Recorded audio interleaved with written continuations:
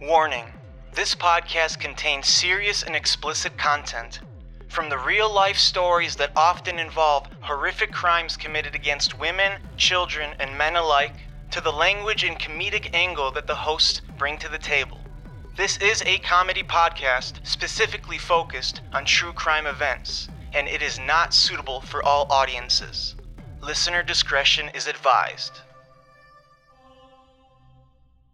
This discussion, a 26-year-old woman vanishes while working the graveyard shift at a Circle K gas station and convenience store.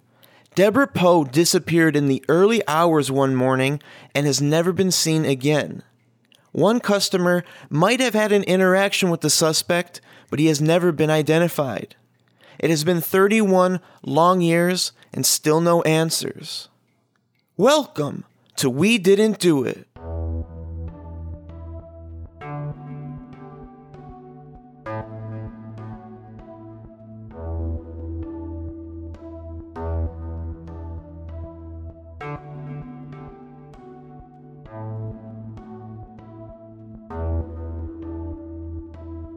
Alright, well, random mini-sodes with me and Ricky. Let's go. So we're going to do Deborah Poe. Mm-hmm. So before we get into the story of Deborah Poe, let me tell the story of another girl that we will call Nancy. Okay, so Nancy, she was driving home from work, I believe it was around like 1 o'clock in the morning, something like that.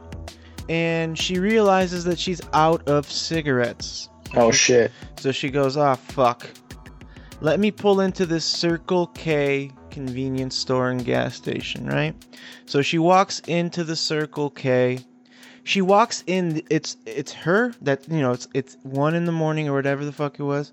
Nobody around. She's the only person in there. And there's a guy behind the counter. So she goes, yeah, let me get, like, you know, Marbreds or whatever. So this guy can't figure out where the fuck they are, you know. She goes, oh, maybe he's new. So she goes, right there, you know, she points it out. Those. So he grabs the cigarettes, he rings her up, she pays, he gives her her change. And then as she's walking out of the gas station, he goes, hey, you know you shouldn't smoke. And then she kind of just laughs a little bit and leaves, right? 2 days later, she's watching the news about Deborah Poe, girl who went missing while working at a Circle K convenience store and gas station.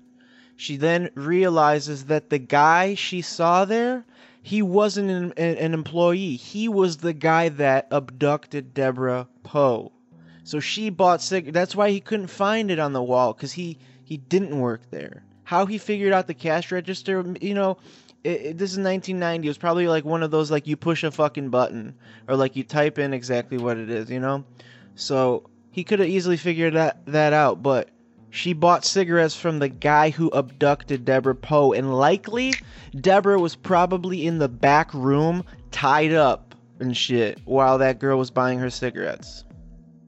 Dang, dude, that's kind of fucking crazy, right? So Deborah Poe, we're going on the Charlie Project. Deborah Poe had 2 full-time jobs in 1990. One in the retail sales department at the Orlando Sentinel, and one at the Circle K convenience store, like I just said. And these are in Orlando, Florida. She worked the night shift alone 5 nights a week at the time of her disappearance, which is February 4th, 1990. Poe's boyfriend, Scott Yagi, said men, some of them drunk, frequently bothered her while she was working the night shift at the Circle K, and he had been concerned for her safety. A naked man came into the store about 2 weeks before her disappearance, and he climbed over the counter, swinging his dick and shit. He's like, "Get him! Eat this! Eat this! Eat this dick! Yeah, you like that? You like that?" Well, I mean, that's one way to pick up a girl. You know, if she can't handle you at your worst, she doesn't deserve you at your best, you know? he chased her around the store a few times, and she ran outside, and he followed her. And then she went back inside and was able to lock him out. Then he got away. He never got caught, dude. Some motherfucker's still out there. Wait, hold on, time out. So, hold on. So she basically ran outside, and he was chasing after her, and then she Yeah. probably did like a big loop. Yeah, she did a big loop, went A inside, and big locked loop him out. inside. Yeah, you like that ball sack, bitch? Dude, do you think she like got inside, closed the door, locked it, and he fucking like He probably dick went up to the first window, was like, "Ugh." Yeah. Yeah.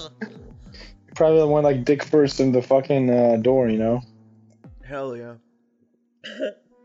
But dude, if you went like, you know, dick first in the wall, I mean, you know, depending on how much he was packing, he either broke his boner or broke his nose. Yeah, who knows? Maybe he was soft. I was thinking he was soft. Just running around with his flaccid penis. That's literally insanity.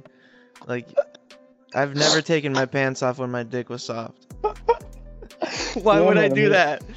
Yeah, at least have a hard dick. Yeah, like, you come gotta on, have a man. fucking You know? boner, dude. What are you gonna look like, a fucking weird ass motherfucker? At least with a boner, you make sense. Oh, this guy's horny.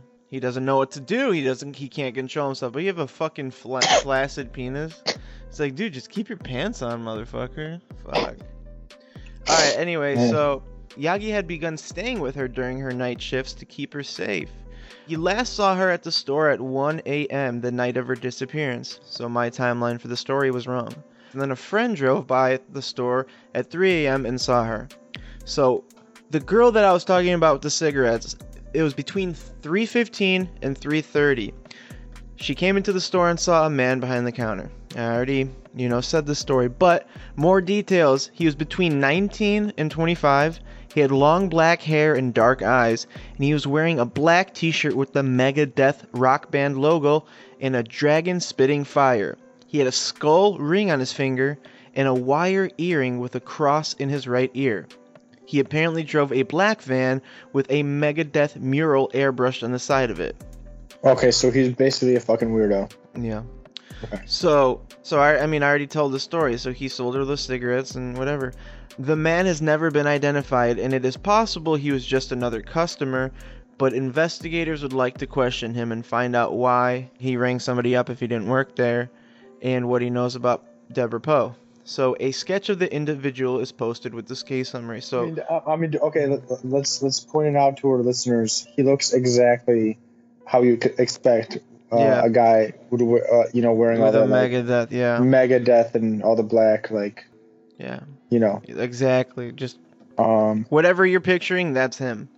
Yeah, So- like long hair, probably like greasy as fuck, like smells like shit, Yeah, jeans on. Yeah, Boots. but then also, dude, the police, are they like kind of fucking retarded? Because it's possible he was just another customer. No, it's not. Like, Yeah, that makes why would he no ring fucking- somebody up? Yeah, it's like, imagine you're a customer and then you go into the store and there's nobody behind register, so you just like You fill start in. ringing people up. Yeah, This is my job now. I'm getting paid $7.50 by the hour. oh man, dude, it was probably like $2.50 back then. This was like a Yeah, while true, ago. Yeah. true. So the Circle K gas station was discovered unoccupied at 4 a.m. when a regular customer found it unattended and called police. A cup of coffee and a carton of chocolate milk were on top of a stack of houseplants on the floor behind the counter. And Poe's Circle K smock was also behind the counter, neatly folded. That's kind of fucking weird, right? I mean, So the guy abducts her, or the guy ties her up, probably rapes her, meaning he took her clothing off, and then he's like, I'm gonna fold this neatly and put it behind the counter. That's a bit strange. Yeah, it's fucking weird, man. So her car was undisturbed in the parking lot with her purse in the back seat. Her paycheck and her car keys were also inside of it. There was no sign of a struggle at the scene, the cash register was locked, and there was no evidence of a robbery. It appeared as if the store had just been abandoned. Tracker dogs... Well, hold on, dude. I was gonna say that's fucking weird because if you're that guy, I mean, even if you're not trying to rob the store, but you like clearly rang someone up, you can open Yeah. the register. I mean, even if it's got like Why I don't know, wouldn't you 100 take the money? Yeah, even if it's like $100-$200, just fucking take that shit, buy yourself like some fucking 40-ounce beers or whatever you're into. Like, Yeah. it's like sitting right there, Yeah, it's very strange. Tracker dogs traced Poe's scent to the back of the store, over a wooden fence, and that's when they lost the trail. So that means that she got into a car. She has never been heard from again. Investigators believe she was forcibly abducted from the store. You know, and that could be true. Like, a guy comes in. There's no cameras in that store for some reason. I mean, 1990, you know, maybe you still had some, like, VHS shit. But just say she's there alone. This Megadeth guy comes in with a gun. And he says, come with me. She's not going to put up a fight because there's nobody there. And he's got a gun. So she's going to listen to him. Maybe that's why there wasn't a struggle. And then he just gets her into a car, or he ties her up and then gets her into the car, you know? I can see why it didn't look like there was a fight. Yeah, but at what point did he ring up the other customer for the cigarettes? He must have put her in the van or whatever, and then saw somebody pull up, and he says, "Oh fuck," you know? I would just, dude, that's like stupid, man. Why not just fucking dip out, you know? True. Like, I mean, most people that commit crimes, they don't want to like stick around the crime scene like too long, like. Yeah. You know what I mean? That's why it's weird. Like sometimes, like if a murderer like murders someone in their house and then like fucking chills there, makes some fucking, you know, like a sandwich. Yeah, it's definitely strange. Authorities said they had a suspect in Poe's disappearance in March 2002, but refused to publicly identify the individual. Investigators searched an area of land near the Chapel Hill Baptist Church in Orange County around the same time. Authorities stated that a re-examination of the evidence in Poe's case led them to a suspect and to the area. It is not known if any material was uncovered during the process. Curiously, Chapel Hill Baptist Church is right across the street from Yagi's former residence. Yagi had once been a pastor at that church. That's odd. So her boyfriend, they tracked her to an area where her boyfriend was kind of maybe there, you know, whatever, maybe knows the building. He has not been identified as a suspect in Poe's case, and he did pass a polygraph test about her disappearance. He now lives in Kentucky. Maybe he's Bardstown. The police were the police were never able to locate the naked man who chased Poe around the Circle K 2 weeks before her disappearance. Poe grew up in Northern Virginia. She took ballet lessons for 14 years and dreamed of becoming a professional dancer. Loser. She moved to Orlando in 1989, and she purchased a brand new red Toyota, and she planned to buy a home and open a catering business in the future. She was sharing a duplex with a roommate at the time of her disappearance. Poe's father and older brother have since died, and her mother is still alive, hoping she finds her fucking dead body. Because she's not alive. But yeah, I mean, you know, it's just kind of the beginning is like kind of a creepy story. There's really no suspects. I mean, do you think the boyfriend did it, or do you think it's probably just the Megadeth guy? Well, obviously the Megadeth guy, because the boyfriend doesn't make sense, because let's say you were in a fight with your girlfriend, why would you do all this shit? Like, yeah, you know, like, why would you act like you don't know her? You know, like, yeah, dude, or like, I don't know, man. Like, and then how does a Megadeth guy play into it? Like, would the boyfriend hire some Megadeth guy to like, fucking ring up, like, you know? Yeah. But then that's like really creepy, because the Megadeth guy, like, for him to ring up the customer, like, and show his face and where he could be possibly identified, that almost, to me, it's like really like super creepy dumbass move to do. Like, you know, if you're trying to get away with a crime, why would you do that? You know, like, either he's so comfortable with what he's doing that he's just like fucking around basically, or, you know, the only thing I could see why he would be in there is he had just finished tying her up and maybe duct taping her mouth, and then he heard the bell. Customer, yeah, he heard the bell, and then that's why he was like, oh shit, and then he rang her up real quick. That's creepy, man. That's fucking, that makes sense. Super creepy. Yeah, that'd be the only scenario where I would think he would want to do that. But I mean, if he didn't do that, what would be the other option? He just hides. Yeah, you know, in the back, and then. Yeah, and then maybe the person like looks back there and sees. Yeah. You know, you gotta. Yeah. Okay, that makes thinking about it like that. Or maybe they'll like call call someone, call the cops. Yeah. Where the fuck? Yeah. Where the fuck is somebody?